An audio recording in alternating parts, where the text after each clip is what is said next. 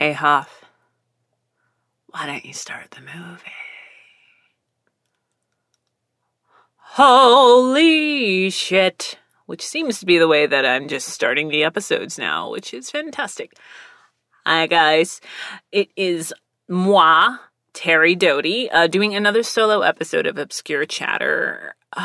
It's been so long, and I haven't checked, but I think we're on episode... I don't know. But welcome anyway. Today I'm watching, which is a show that hasn't been on my go-to list for very long as far as, this is cute and I need a little pick-me-up. But it is definitely one of the cuter films that's on my list. And it was kind of slept on, which is surprising, but also not. If you were to just watch this, you'd be like, wait, why is so-and-so in this? And so-and-so and so-and-so. If all these people are in this, why? And then, it's just, I think, a little too sugary sweet. But sometimes in the right setting, sugary sweet is what you need. And I'm sure we all need a good, just feel-good escape movie. You know, one of those movies or, television shows that you can have on that you don't have to invest too much of your attention to. You just want to kind of be there. And that's definitely been a plus for me as far as films and television and music, audiobooks, books have gone this past month. For those of you who don't follow me on social media, which if you don't, please do, because I post a lot of random stuff and try to differentiate from platform to platform, the content. On Twitter, I'm a lot more texty. On TikTok, I'm a lot more random. On Instagram, I'm a lot more, hey, here's my art. Here's projects, blah, blah, blah. And yeah, I think those are the only ones I've got going on anymore.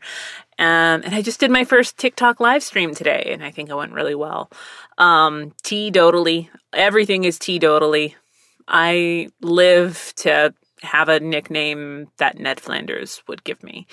But getting back to the subject at hand, I've posted a few things in the past month, some of which more negative individuals have chosen to use in not a great way, but that's their hang up and not mine, so that's all I'll say on that. But I learned that my grandmother passed away from COVID while in her home, in her nursing home, surrounded by people, a lot of family, closer family. I'm estranged from pretty much everybody, so I heard it in a very oh, by the way, do. Even being estranged, it definitely stirs up emotions. I lived with this woman for a year, a very hard woman that had a lot of issues, but I'm grateful in a lot of ways.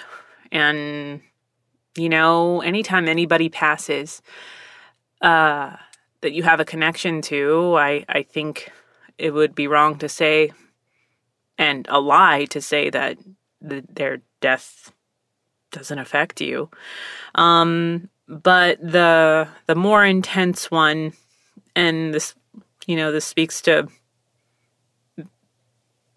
issues and just who I value, but I also had to say goodbye to my best friend of 7 years, my dog Zoe, and that one, she had a splenectomy in March, right before the shutdown. And that did clear up a lot of issues, but I think it also sped up some stuff. Namely her oral fibrosarcoma, which is a slow growing. It was slow growing, and then it just got to the point where she wasn't eating. Nothing interested her, and she was just kind of there. So we spoke 2 a few people and waiter options. And then you worry about also just, like, if I took her in, would I even get to see her? Or I have another friend who has dogs, and one of them had surgery, and they weren't allowed to even go in with their dog. It was just pull up, people take the dog, and then you're supposed to drive off and hopefully come pick your dog up a little while later. And that was just kind of terrifying because I was pretty sure that this was going to be me saying goodbye to Zoe, and I just wanted her to be comfortable.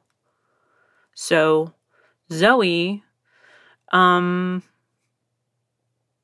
to say goodbye in our home. We had a hospice worker that came in, and it just kind of further drove home the point that Zoe was ready to go, because if anyone rings the doorbell or just comes in, Zoe would go fucking crazy.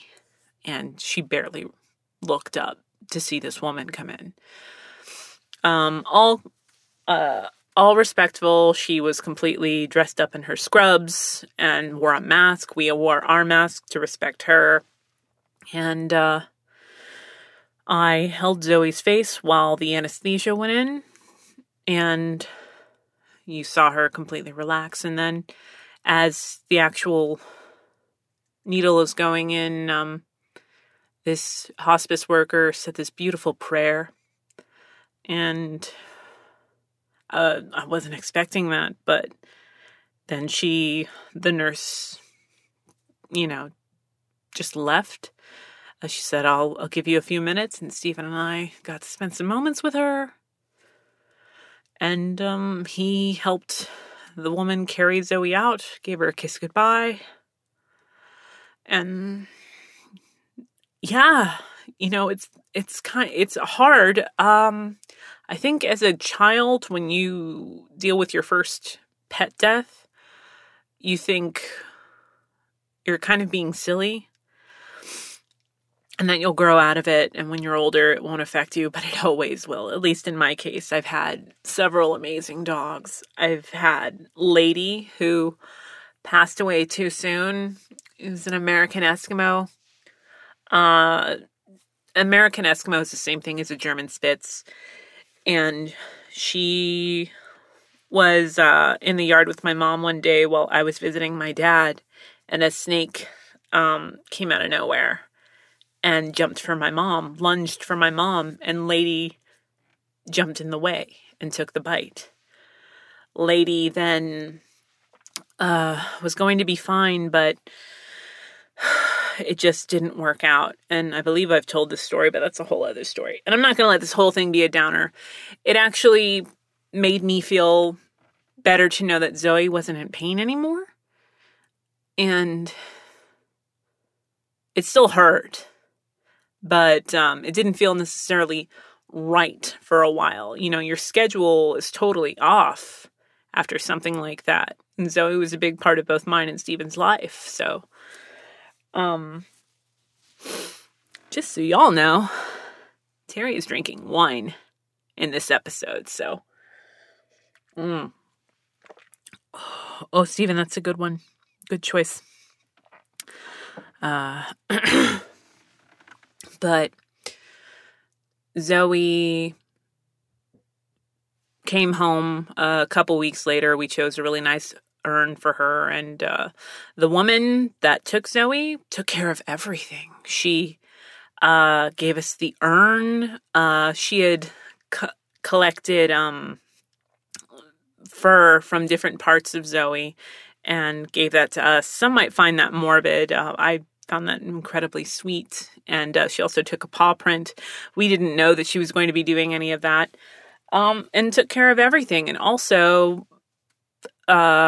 between taking Zoe with her and giving Zoe back to us, she checked in with us multiple times. It's like, it really helped kind of show me humanity that I needed to see, because I was getting a little down in the dumps about people just in general. And this woman's humanity and kindness really went a long way in such a tough situation. But so it's been kind of getting over that. Had a lot of grief food. I don't know if I've talked about it on the show. I'm pretty sure, but I established well on when my father passed away that the official grief mascot is chicken, because that's typically when, whatever kind of food someone brings over, to be like, sorry for your loss. Here's a casserole. Here's here's this thing that I baked. It usually had chicken in it. And we had a lot of fried chicken. I like fried chicken. It's comfort. There's also this biscuit cafe near here that does these buttermilk biscuit chicken sandwiches. Who needs shitty Chick-fil-A on any given day? Anyway, especially on a Sunday. When you can have a Southern-made biscuit to order with some fried chicken. But probably had way too many of those in the past month. And now we're actually at a really cool place where it seems like it's kind of early, but we met with a couple that is looking to give their dog a new home because they've got a lot of different changes going on and their dog is not getting along with their other two dogs. So we met her today, and I'm hopeful, and I'll keep you guys posted on that. But aside from that, the last episode was with Erica, and I did take that this last month off to not be too rushed into pushing back to normalcy with Zoe and a whole mess of other stuff going on. But I really, really, really, really appreciate how understanding everybody was, and I enjoy doing this show, and I'm glad that we found the workaround that we can work with so many fantastic people remotely. I do miss doing one-on-one, but it's not something that we can rush, obviously. I think a lot of people are like, yeah, but it's getting better. No, it's not getting better. It's just getting slightly less worse, if that makes sense. And you're just bored. I think it's okay to go out now. No, you've rationalized that it's okay to go out. I gotta be real. I mentioned this on my live stream. I happened to do a little drop by for my friend Chris's stepdaughter, Rue, which if she's listening, hi, Rue. But I found out her birthday was coming up and that she was familiar with Virgo and Fairy Tale and a few other people that I've voiced. And so we all wore masks and I dropped by to give her some stuff as kind of a happy birthday and, to also make my ass get out of the house. But because it's me, I got there at least 30 minutes early. So I found out that they live right near one of my favorite thrift stores. This thrift store is amazing. It's all volunteer run by one of the local churches in Mansfield. That doesn't mean anything because there are so many churches. But I have found two different first editions for Stephen King in near mint condition for $1 a piece that if I wanted to sell them, I would definitely make back my money, is what I would say. And I found another first edition that I still can't remember. It's in my collection. But I decided, since I'm here, which is, Mansfield's a little far for me, but I made the trip. Pardon me, I'm a little burpy. And it was one of the worst decisions because I clearly was not ready. I clearly wasn't ready to be going out in public. I'd gone from not really going out at all to, I've been lucky enough to have Steven be the one to go to the grocery store. I feel weird about the both of us going, even though I think it's okay. But I still caution the wind doesn't seem like the right course of action, because of a pandemic. So he's been going. And aside from that, most of my work, even though I've been busy, has been from home or through zero contact stuff. I don't know why I decided today's my day to go out for the first time alone. And this thrift store did have a mask policy, which most places should, but I gotta say that whenever I go out, at least in my area, masks definitely look optional, and I don't get it. But, you know, we can have a whole thing on that, but let's not. Let's try to keep it positive. Wine.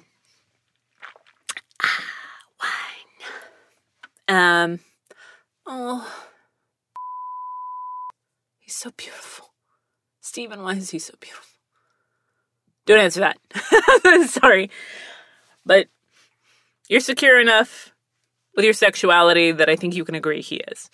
But yeah, I went in and, you know, you see these arrows on like the floor that dictate, you know, how you're supposed to, like, directions you're supposed to walk. Nobody's fucking doing that. And all I want to do is get to the books. And the books, I don't know why I had it in my head that people would be donating, like, books the way they normally would, because they had nothing of substance.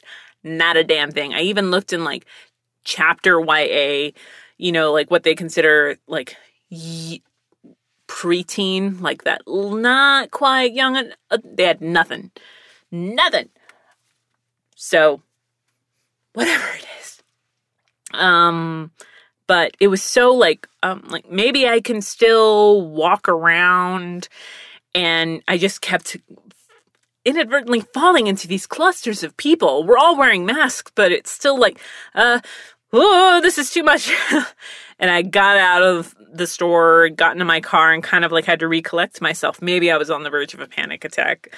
And then went to Sonic and just sat there with my Route 44. And I'm like, this is as social as I should be. La da da. I hope you guys are having better experiences than me out in the wild. And, you know, I've been on TikTok now for a few months, and I think very quickly, the algorithm decided that I should see all these, like, Karens getting there, you know, getting told off and all that stuff. I'm like, that's fine and all, but it's just, it's not me. Like, I'll call someone on some bullshit, but I just don't feel the need to, like, upload it unless it's like, hey, this woman, like, smacked a child. Let's find her. And even then, I'd argue that I'd probably show that to the cops. I don't know. It's whatever. Cops are a whole other thing right now, aren't they? But here we are. It's hard to stay positive. And then I think there's also this belief that you're just not trying hard enough if you can't see a positive to this. But then there's also that toxic positivity, like constantly feeling as if you're wrong for not seeing the sunny side, I think is as destructive, if not more so, because you're supposed to be sad sometimes. You're supposed to be angry sometimes. And I think those feelings can go a long way to helping you cope with things rather than feel that you need to be like, what's the upside to this? You know, if I had never gotten stabbed in the gut, I wouldn't have learned that I'm allergic to penicillin. I don't know how those are connected, but yeah, like, maybe you're just better than me if you can see the bright side to that, or something like that. But before the break, we also on Twitter, if you're not following Obscure Chatter on Twitter, it's just at Obscure Chatter. Please follow that if you want to have your questions brought up on, I'd say on air. 1 second, I got an itch. If you want them brought up, that's an easy way to do it. I also have an email that you guys can reach us at if you're not on Twitter. It's perpetuallyoffbeat@gmail.com. That's the way to reach us. And a couple of people sent some stuff. But this was before the break, and we did have someone send us something after So I appreciate all that, and please continue to do so, because I wasn't expecting to do so many solo shows, but with remote setups and the fact that so many of us are really trying to minimize stress, sometimes even just talking to someone and trying to like figure out all the tweaks and here and there, sometimes that's a lot, and I want my friends to be able to take care of themselves. So I do have at least 3 guests lined up for the future, but we've just all been taking it easy as far as scheduling goes and playing it by ear. So I will definitely let you guys know. But that in mind, let's get to some questions. Now, I did have a couple that were well meant, but they wanted to talk about issues, or not necessarily issues, things that people tried to make issues. I really appreciate the questions, but there's just so much going on. I just don't think it's worth giving drama for the sake of drama's sake, the time of day. So I skipped over those, but please don't take it personally. And in the future, I look forward to more of your questions, because you guys sent some really great stuff. And let's see. We also have, I'll go ahead and go with the first one. And this is from Joey Hickman, which Joey, you and I have talked a few times, and I really appreciate anytime we get to chat. So thank you for sending something. Says, so I'm making a video I need to do some VO for, and figured you're a great person to ask. What are some common pratfalls that you find in beginners when it comes to VO?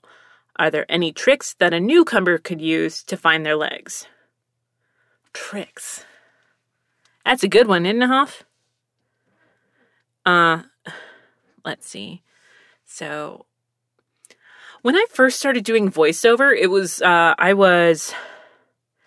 I say when I first, but honestly, I think you could put my start back to the fact I used to do the morning announcements in high school, and I still never really, hearing people my freshman, sophomore, and junior year, I was like, oh man, it's like that setup, you know, like we're going to have a microphone and da-da-da-da-da, and then at the end of my junior year, I applied to be an announcer for my senior year.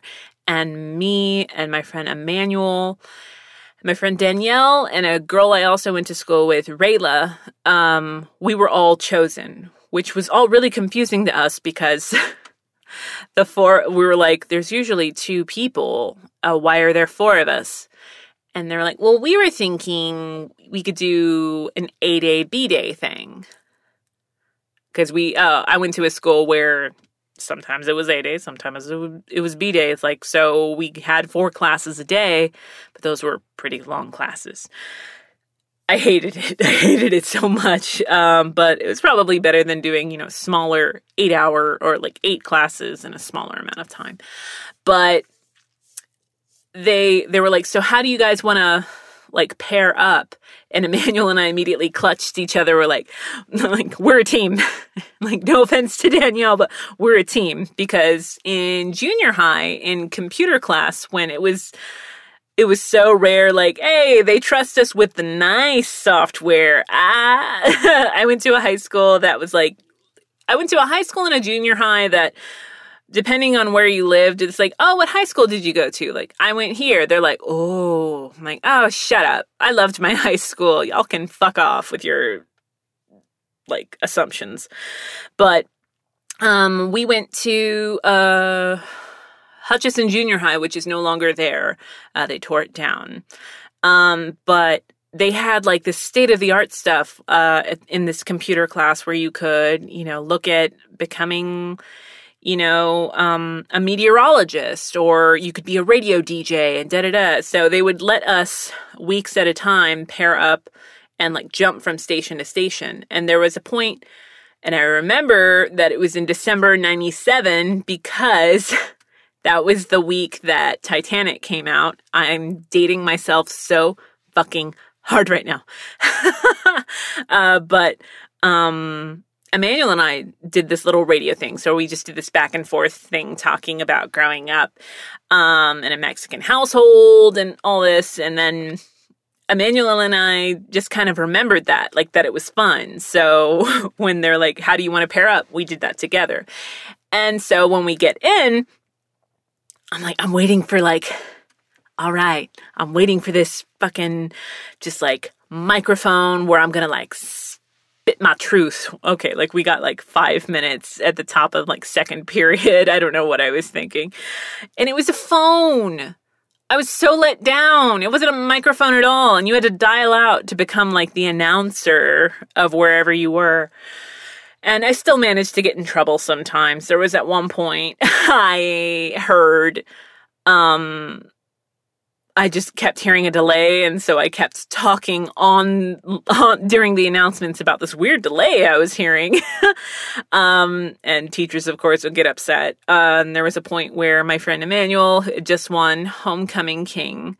And Emmanuel was a very out gay man, even as we were younger, and I was so proud of him.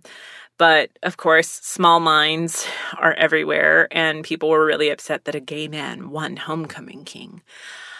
I wasn't paying attention while we were doing a promotion for The King and I, where Emmanuel was the lead, and I even wrote the copy for this, and I managed to fuck it up so stupidly that I still want to kick my past self in the butt very hard. And I got a big butt, so it would have been a hefty kick. But I said, come see your homecoming queen in The King and I. And Emmanuel's my co-host. And he went, King. And I said King. And he went, no, you didn't. This entire school can hear this. And I went, yes, I did. And he went, you said queen. And I went, oh my God, I did. Oh my God, dude, I'm so sorry. He's like, it's fine. It's fine. And then like, yeah, I had to buy him like a lot of pretty things and say a lot of pretty words. God, I can't take that back. But to get to your actual question, Joey, I think I often pretend that the microphone isn't in front of me. But when you're first starting out, I think you're really just in your head about how you sound. I still am to this day. When I was interning at Funimation, one of my directors that I shadowed was Tatum, J. Michael Tatum, who ended up becoming a friend very quickly because of this internship. But there was a point where he was looking to replace an actress that, for whatever reason, just didn't work out for this role. And the role ended up being the Annie Chapman character in Romeo x Juliet. And I was like, yeah, let's do that. Do you want me to, and then I was like, do you want me to like do my normal voice, like my low voice? And he like very much quirked up, like, what are you talking about? You don't have a low voice. You have a medium range voice. I'm like, no, I have a low voice. And he's like, I really suggest you start recording yourself more because no. What do you sing? I'm like, I sang soprano until I switched over to alto. And he's like, you can't just switch over to alto. And he was right. And I cut back to my choir teacher being like, I mean, if you really want, but like, well, we're going to put you right next to the sopranos. So I think owning your voice, because your ears being so close to your vocal cords and everything's so closely connected right here as I grab this and you can't see it. It just gives a false sense of what we're hearing. Having a talk back, like having these headphones with me right now, which I didn't even do really during that anime show. Like we just had microphones in front of us and talked, and it wasn't until later that I'm like, I sound really raspy. I didn't realize that today. But newcomer tricks, a big thing that I did was I grew up with a lisp, very bad, prominent lisp, and I still deal with it occasionally. But not trying to hide it, but just cleaning up a take. I think watching your placement on the microphone itself and your distance goes a long way. Like right now I'm getting even closer to the microphone, but as I back off, it's going to get a little quieter and a little quieter. I think a lot of people think if they're going to shout, they need to back up. That's typically something, even in a very rudimentary setup, you can control, and you don't have to back away from the microphone, because the second you back away, you're also letting all this room noise get in, and then you could start making it about echoes and blah, blah, blah. Where you're recording is also a big thing. My first booth, official booth, was a laundry room that could just close on all three sides around the towered washer and dryer setup, washer on the bottom, dryer on the top. But if you just close the stuff around it, it had a pretty nice little boxy setup. So what I did was I just put moving blankets around all four sides and then put a microphone in there. I recorded my friend Joel's first demo in that, a lot of horror movie stuff, and just sound design for haunted houses all got recorded out of there.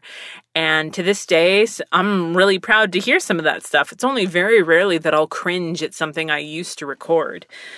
But if you're going to record to video, I would record that last. I will say, as someone that went to school for film, it took me a while to really appreciate the audio aspect of it. And I think a good chunk of the time, whenever you're watching something, you can tell when when there wasn't a person on set or on the crew that was an audio person, because those are typically the things that you keep turning up and turning down as you're watching it, depending on the scene.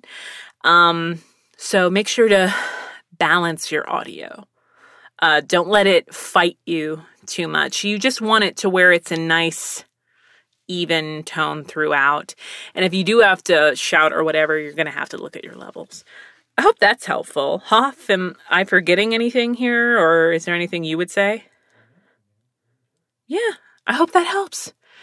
For me, when I first started doing just film, and this is before I really got into the audio aspect, when I wanted to add music, oh my God, it's like, hey, here's this really quiet thing, and then here is the music. I'm gonna make you deaf because you were listening really close.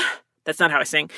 And it pissed off my teacher all the time, but I didn't realize it because he never said anything until I was working on a project and I had just started seeing Steven. We were just like very barely boyfriend and girlfriend at this point, and I had him just listen to a project I was doing, and he suggested a couple of tweaks to the audio, and my teacher immediately brought that up when I showed it to him, and he's like, "Oh my God, thank you for figuring out this." And I was like, "What?" He's like, "It was driving me crazy." But my focus was on directing and writing and producing. It wasn't about audio for me, so it had just never occurred to me before. And now I'm like, why don't people care more about audio? Why haven't they learned what I have learned? Then it's just, they haven't fucked up yet. So I wish you luck in your audible journey. I mean, not audible like the audio, but you get what I'm saying. I really do hope that helps. They're both so young here, Steven. All right, let's see. What else have we got? This is from Marcus, who I've also spoken to a little bit. What up, man? Okay, so it's, of course, no surprise to anyone what a large horror fan you are. I'm a really big horror dork. My question to you is, what are your favorite themes, musical pieces, soundtracks of these films? And do you ever utilize them to help spark your personal creativity? Ooh, that's a good one.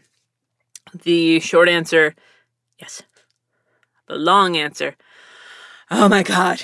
The first one, like you sent this to me a while ago and you would think that I would have written some of these down, but the first one that comes to mind is also one that I constantly argue isn't a horror movie. But, I talked about it on the show with Erica, but someone definitely, I follow Bloody Disgusting and Fangoria, and they had brought up The Craft. And, I was like, is The Craft even a horror movie? And someone was like, genre is really, it really means nothing in the grand scheme. It's a marketing thing. If you don't put The Craft in horror, where do you put it? And da-da-da-da-da. And I'm like, holy shit, she totally schooled me on this. But The Craft introduced me to so many bands that I'd never heard of. I listened to everything growing up, but my mother really stressed Tejano, and I'm grateful to that, because that's how I fell in love with Selena. Selena was a really big deal, especially when I learned more and more about her. But I did learn a lot of Spanish, just through trying to tear apart songs of hers, and I also listened to a lot of hip hop. I loved, oh my gosh, TLC, Salt and Pepper, and a whole mess of newer ones too, or younger ones like Immature, or LL Cool J, Brandy. But I couldn't really storyboard to a lot of things with words. For me, that's really distracting if I'm just listening to something. But they definitely do. I mean, even when they do have words, I mean, my brain is a computer, so sometimes it's just my brain really likes this. And then I'll start, it's that thing I love this song. I'm going to play it until I hate it. It's never really been a thing for me. But I listen to, one of few, I listen to a lot of the Fringe OST, which I would argue is in the horror genre for a lot of that stuff, but it's sci-fi fantasy as well. The Blade movies, especially 1 and 2, 3, do whatever you want. I don't, Ryan Reynolds is in it, there's that. But that got me into, I think it was the first Blade or the second one. That's what got me interested in Chemical Brothers and maybe Crystal Method. But also, a really big one that I'm so shocked my grandmother let me watch, was The Crow. The Crow. Oh my God. I still have the CD. Granted, I lost mine and I now have Stevens, and the only place I can play it is in my car. And my car is very old. But yeah, it's got The Cure, Nine Inch Nails, a whole mess of beautiful music. And I storyboard to that still. And there's also Josh Atchley's stuff. His stuff, I Will Never Be the Same, is I think what his band is called, but he's got some of the best stuff on there. Yeah, I listen, but as far as horror, yeah, I'm trying to think. I really do love John Carpenter and what he did with Halloween. But also, I think a lot of the horror movies that I like from the 80s and 90s, I think horror just, especially like the splatterpunk stuff, they were like an MTV, marriage made in hell, beautiful hell. I think the first thing that comes to mind is Nightmare on Elm Street 3, Doc and the We're the Dream Warriors. They wrote that song for that movie. For crying out loud. It's a great song that if someone just kind of has it on, because I do have those earwigs, all someone has to do is be like, oh, hey, turn around. And I'm like, every now and then. If someone just says Dream Warriors, it gets really quiet. And then I'm like, Dream Warriors, don't want to dream no more. Beautiful, right? I know. But it really depends on I've got One of Few, which I'm working on the second book right now when I can. And then I've got the following series that I'm doing prep work for and doing world building for, which is more supernatural, that I won't talk about. It always is so damning to talk too much about something that isn't remotely tangible yet, at least for me. But I've got different soundtracks for everything, and I've also got different Pinterest boards. And sometimes when I'm creating Pinterest boards, I also I'm like, when looking at this photo, play this track. Yeah. And I also, as far as horror, not necessarily film, I listen to the Buffy soundtrack a lot because music, playing at the Bronze and different bands like Chiba Mato and stuff like that. I listened to it all. It got me into so many different bands. So yes, that is just themes, musical soundtracks. Those are the ones that immediately come to mind. The second I get out of this booth, I'm going to think of the 20 that are itching to solidify in my brain. But I hope that answers your question. Let's see, and then what else? Got something from Rick. Hi, Rick. I love you so much. And he asks, how do you feel representation in movies and mainstream media has progressed over the last decade or so? How do you think they could improve upon it? Oh my. I feel like we're in a much better place, but we're nowhere where we need to be. And as far as representation, I'm talking about pretty much in every respect. Watching older, that's the thing sometimes, when Stephen and I were talking, we talk about movies that were dear to us. There's some movies that I'm afraid to revisit because they don't stand the test of time. Or television shows, rewatching Buffy.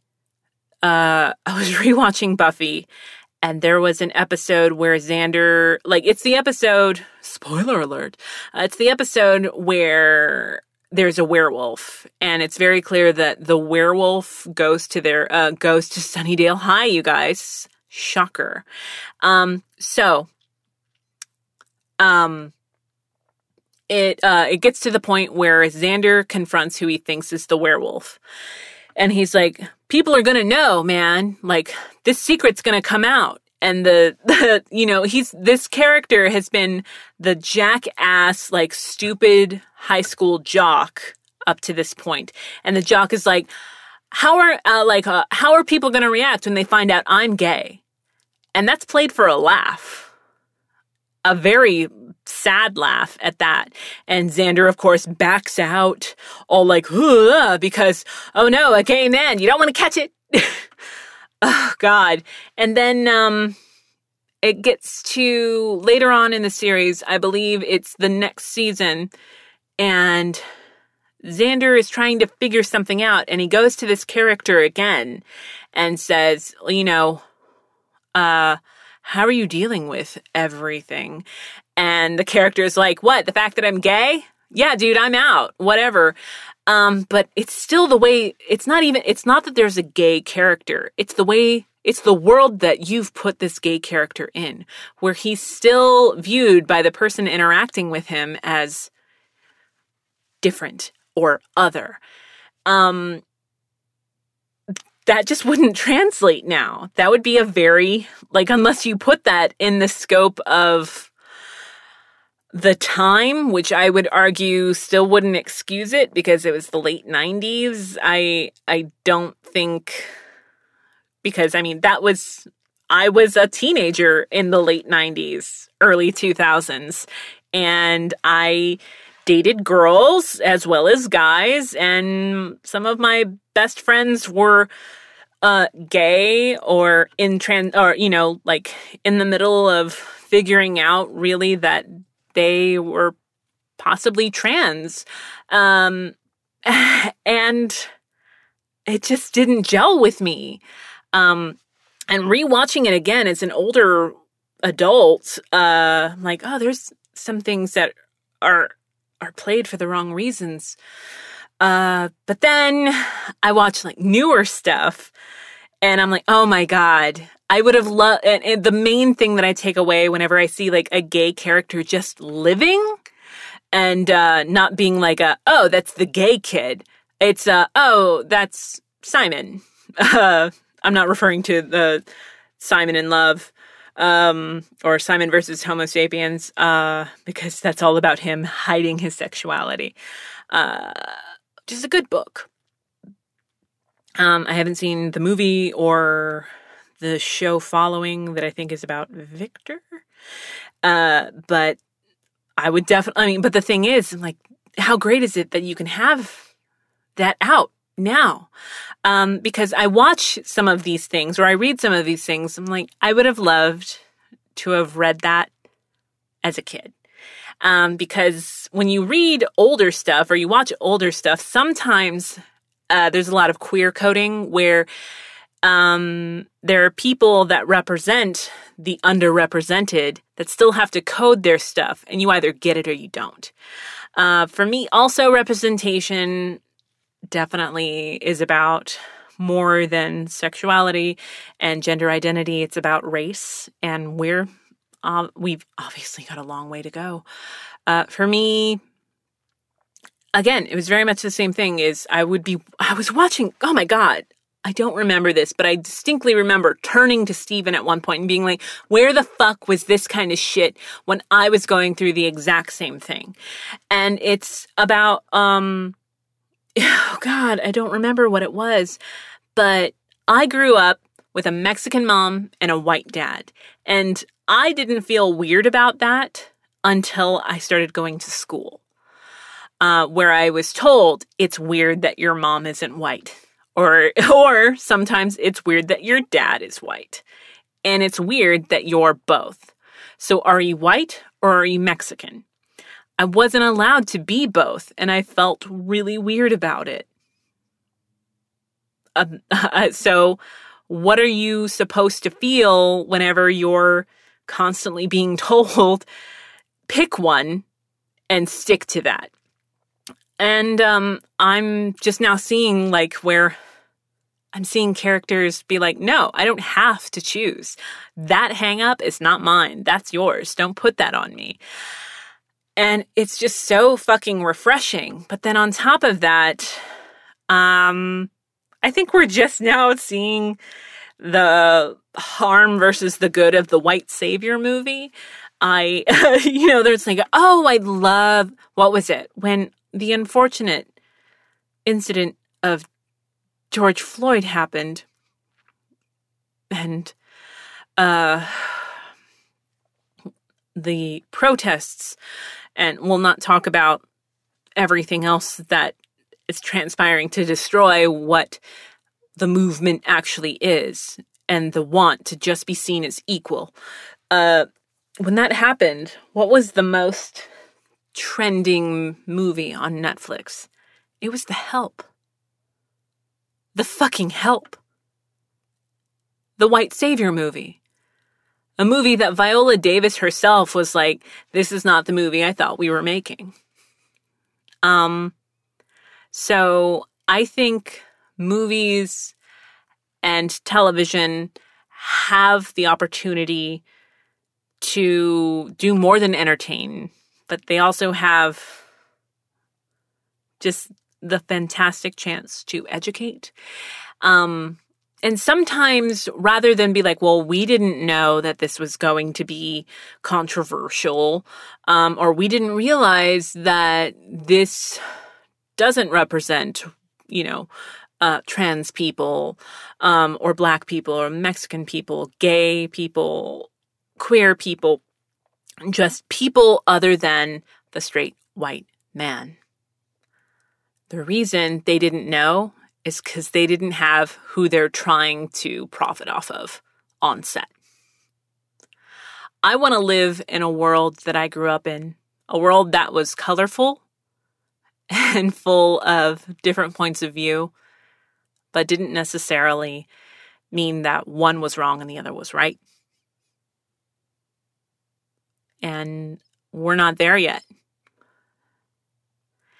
And if anything, I feel like we've taken a giant step backward because we're fighting against stuff that we never really thought that we would have to fight against.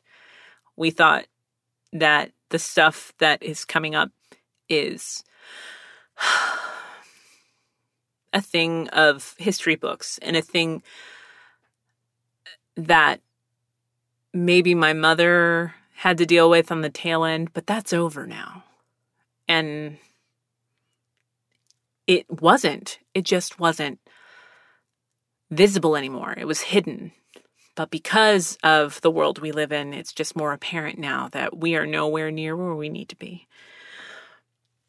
So, I think representation starts at the base level, and that's having people involved that you actually want to represent. You want to do a queer story? Have queer people there. You want to do stories about whether they're historical or fantastical? Have people that you are representing actually represented in the writer's room, on set, in front of and behind the camera. It's really not asking a lot. To some people, it seems as though it is. And unfortunately, those are the people making decisions. But we're in a great spot. We're in a great spot where I think one thing about the pandemic has shown us is because there isn't so much new content coming in, it's forcing people to readjust to what we see as content and as palatable. So there's a real opportunity here. And I'm really excited. And I hope this speaks to what is potential in the coming years. If that makes any sense whatsoever. But I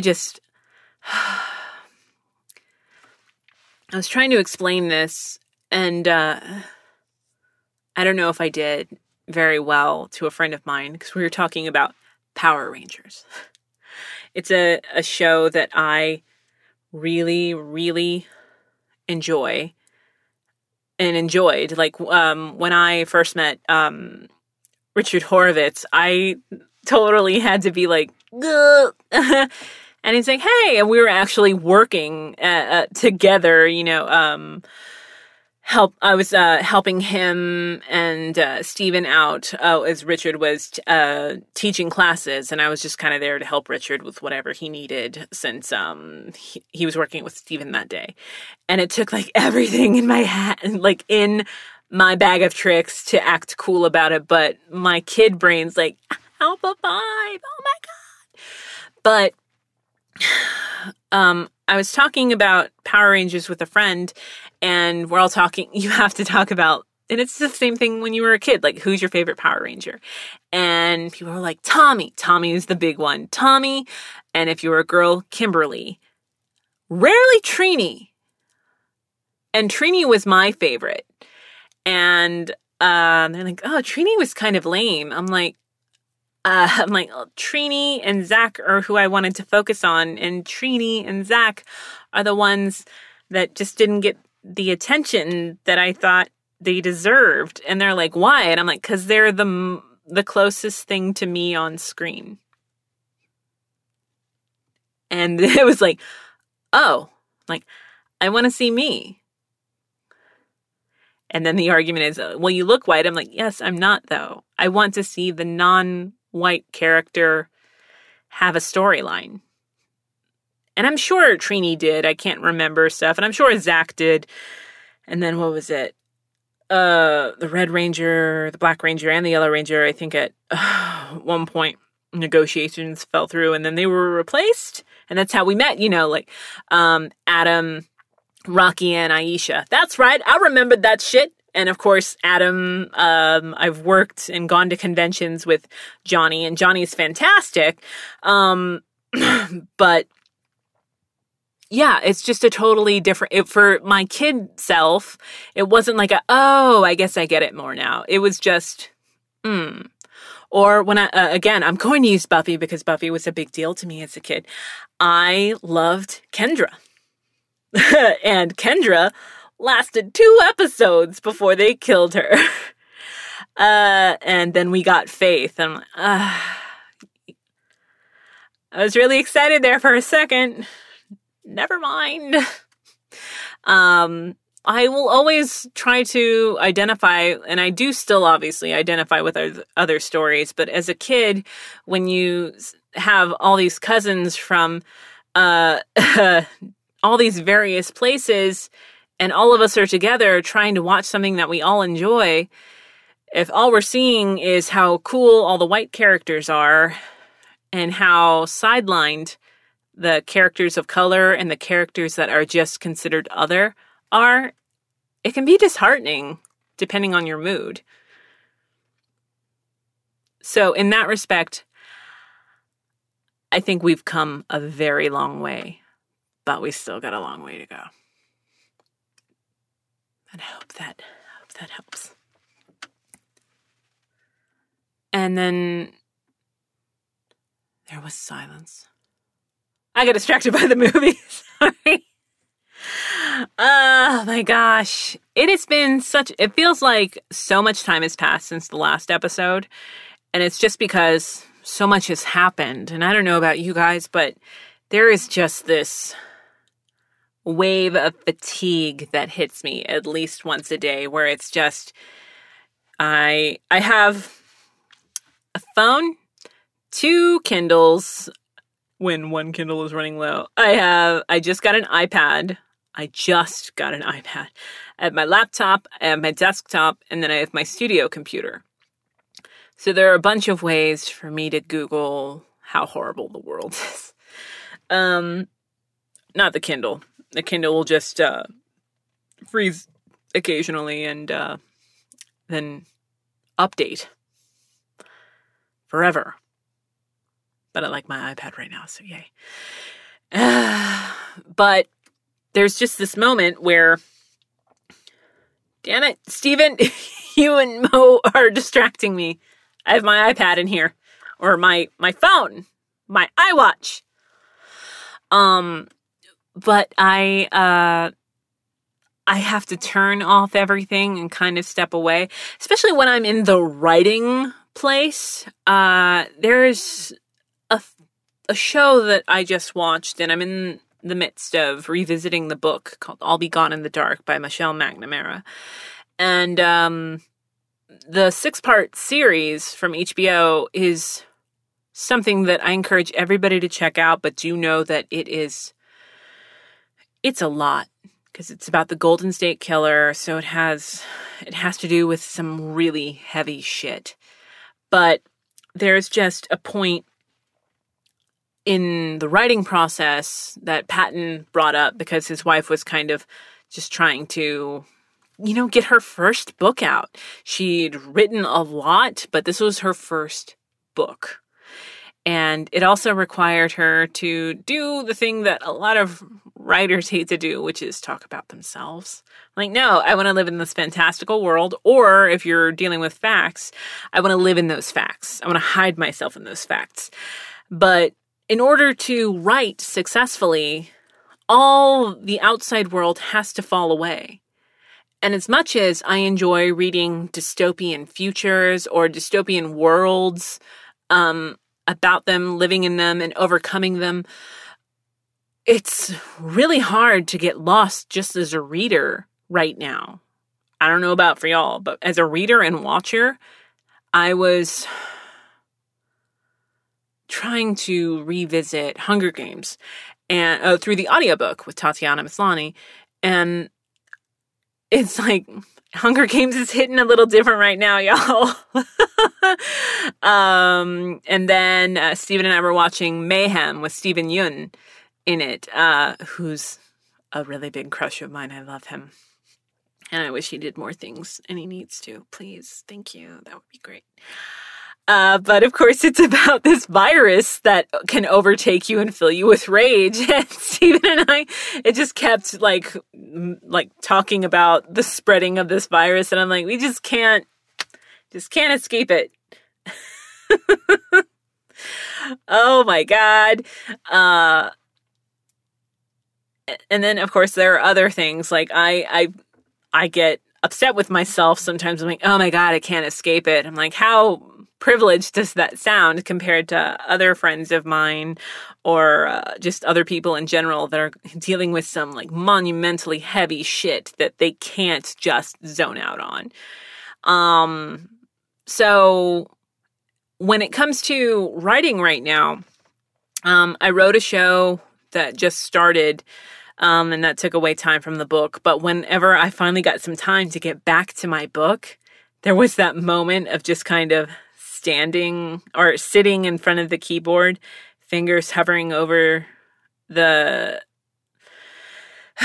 letters and going, fuck. You know, if you haven't read the first book, as I'm writing the second one, I'll let you know that it's a book about a very special woman, one that's only that only has 10 other people that have her abilities, and they live in a world that's ruled by an alien race. And she ends up getting rescued. And it has to deal a lot with self-discovery, ability. There's a lot of fantastical elements too, but where I live is the dialogue, and there are points when I'm having these characters in book 2 talk, and I won't remember what I've read or what I've written, and then I'll read it back and be like, holy shit. I can tell you exactly what happened that day through that dialogue. I can tell you exactly what was going on with me that day, or what was going on in the world. And then there's also just knowing when to step back and be like, nothing I attempt to force out right now is going to be any good. So I just need to take a step back and readjust. I have the luxury of taking a step back and readjusting.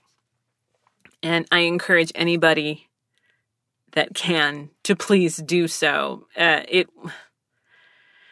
It's just a nightmare world right now. I understand that. I'm not happy about it. And I worry so much about the future. But I do look for those little pockets of happy. Like, I'm so fortunate to have my guy with me. And because there was a point where I had kind of, I didn't mean to, but I definitely ghosted a few people this past month. You know, that just happens, especially when you're dealing with something like the death of a loved one. And I caught up with a few people in the past couple of days, and it's me just apologizing profusely, and every single one of them being like, why are you apologizing? Like, well, it's just, I made this promise to you. My word does mean a lot. So whenever I don't come through, that it hurts me to know that I didn't come through. And you've got the people that you're apologizing to being like, you not coming through is not a personal failure. You just had a bad day or a bad week or a bad month. Or in everybody's case, a bad fucking year. Like, I jokingly brought this up, but whenever I ask, how are you? It is really fucking weird for someone to be like, fantastic. I don't want to hear that shit. That very obvious lie.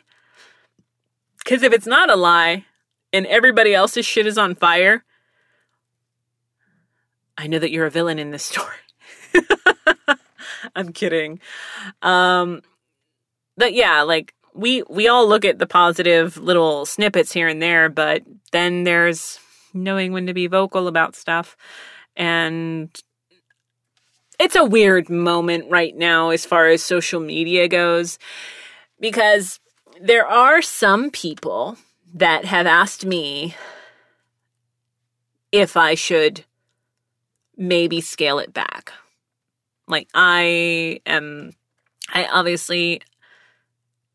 say this obviously, but if there's any shadow of a doubt, let me clear that up now. I am very upset with Trump. I always have been. I didn't realize how much until after he was elected. Of course, I did not vote for him. And I had all these people messaging me, asking me if I was okay.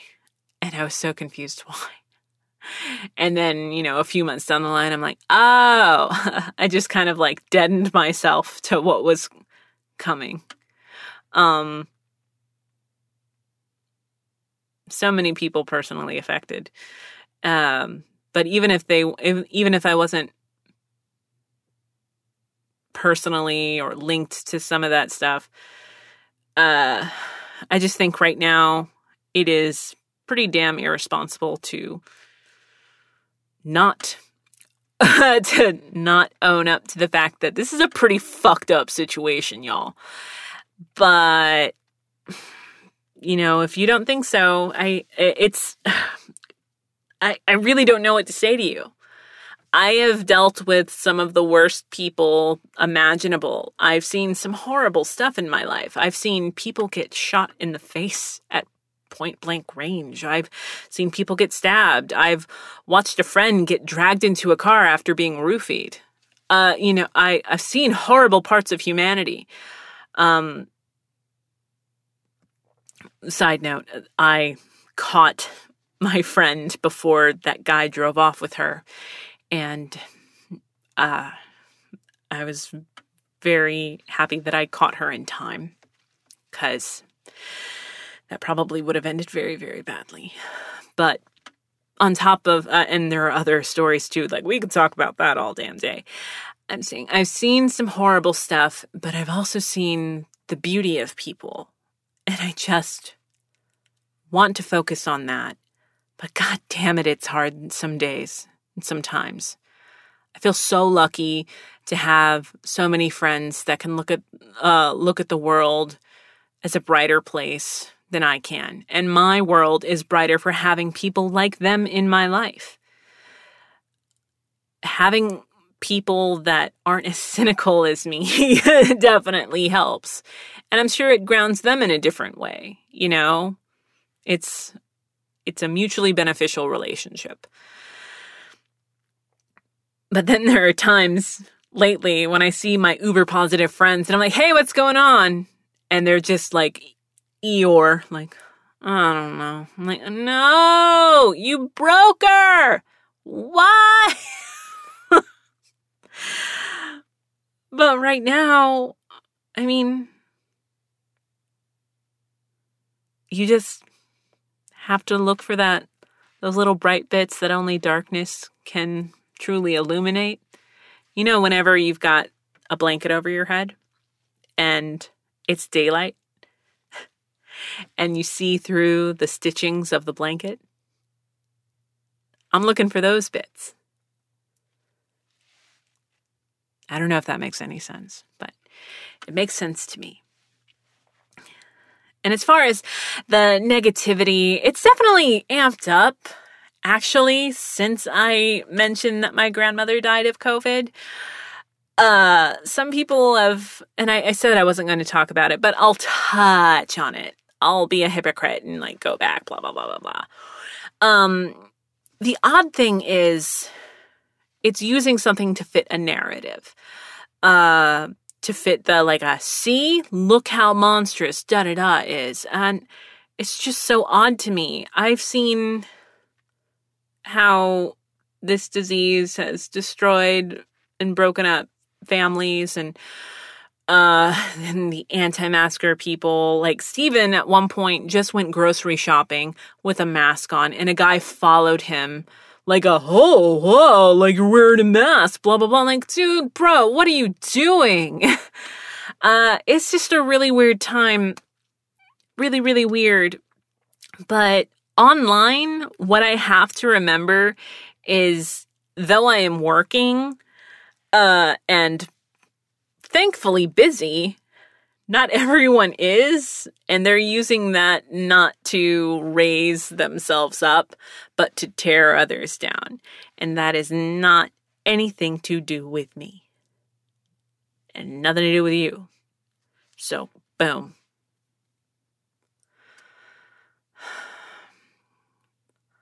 I found that my speed reading has gotten better, which it was already kind of insane, right?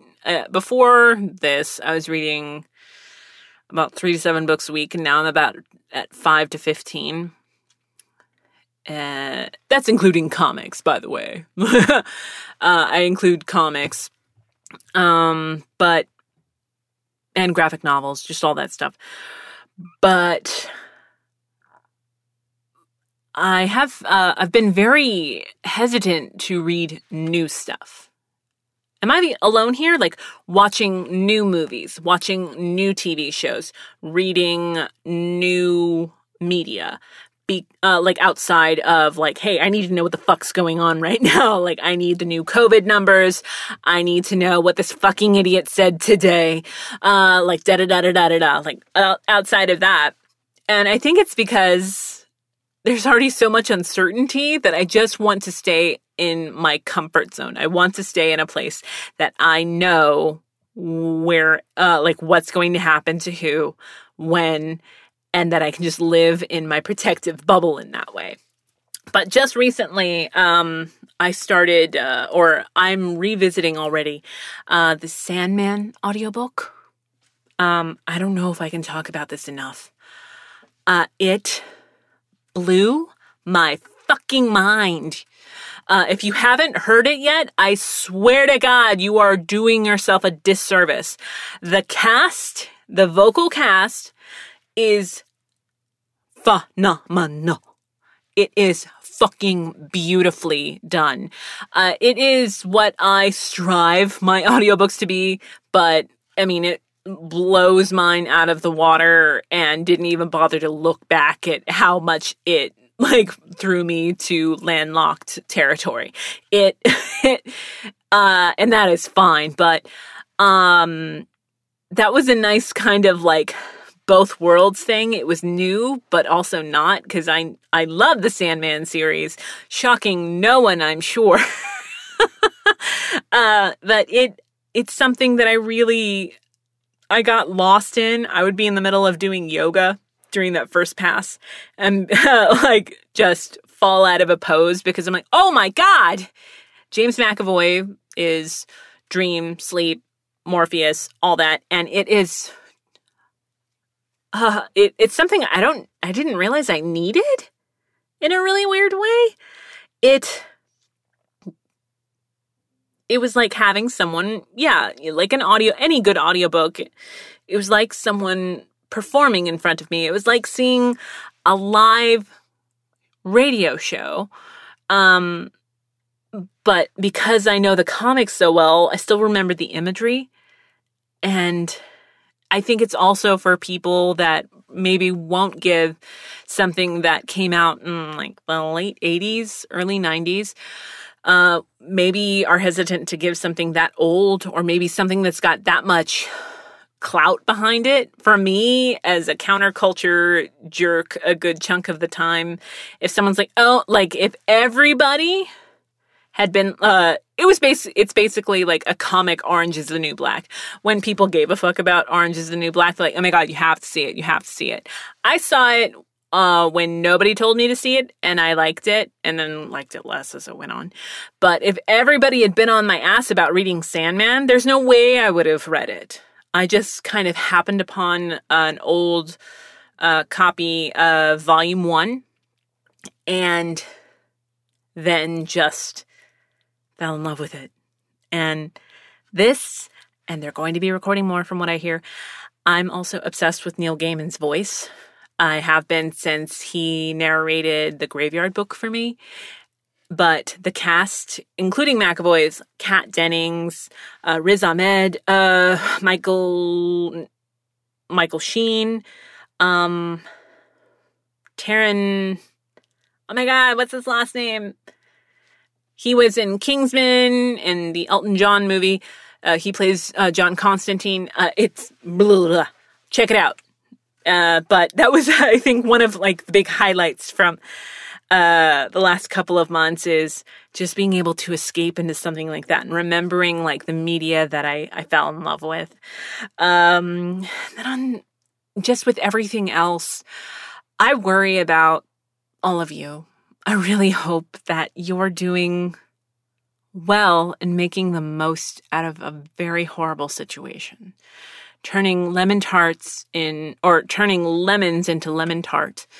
And that if you're having a tough time, know that you're not alone. And please seek out someone to talk to, even if it's just a simple little comment. So, please, I really hope that you have a support system in some way. And that I hope perhaps in some way that you listening to me talk about my misgivings and doubts and fears helps you.